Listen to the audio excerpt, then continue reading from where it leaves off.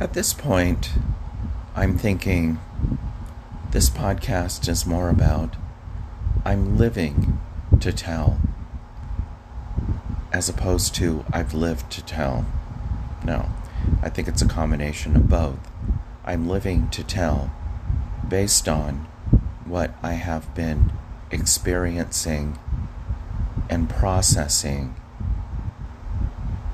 and ultimately landing on. I just made a post about how a healthy relationship is not based on the quote-unquote requisite back and forth bullshit. By that I mean, oh, it's your birthday, happy birthday. And then I don't hear from you until the next year when it's my birthday. Oh, happy birthday. Oh, thank you. And then it's the next year. Oh, happy birthday. Thank you. And on and on. Is that a healthy relationship? And we're talking family here. I asked Vicky if she thought it was awful that I'm thinking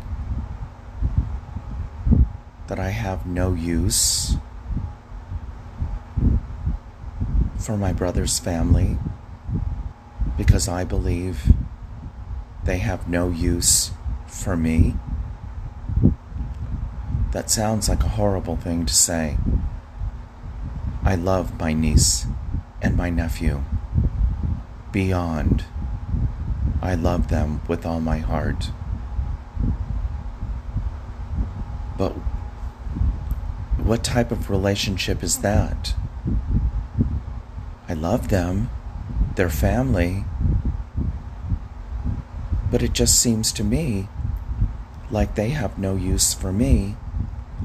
And what? My love for them is supposed to mean that they play a part in my life? I'm just thinking out loud here because I don't get it. I have people, friends in my life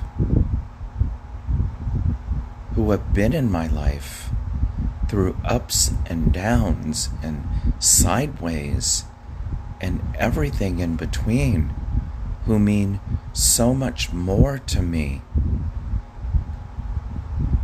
than my own family.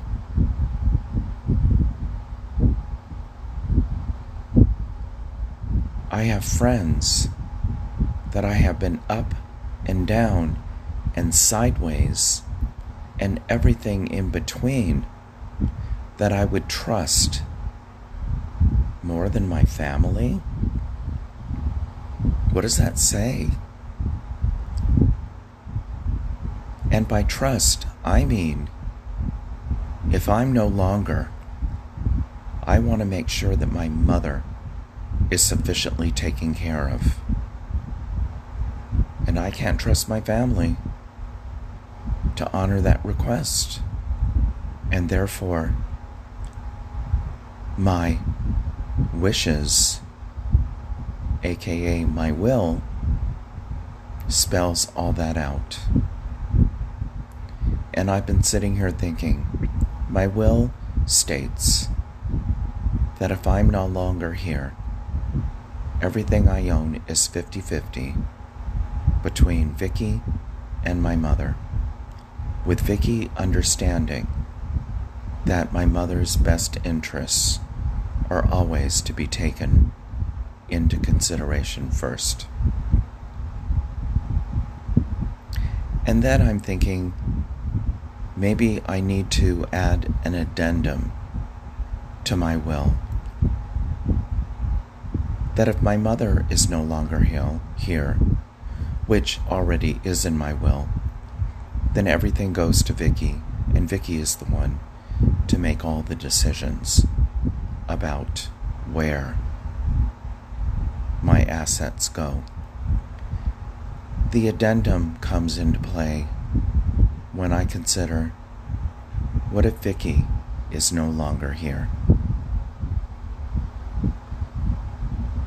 And my addendum, which I haven't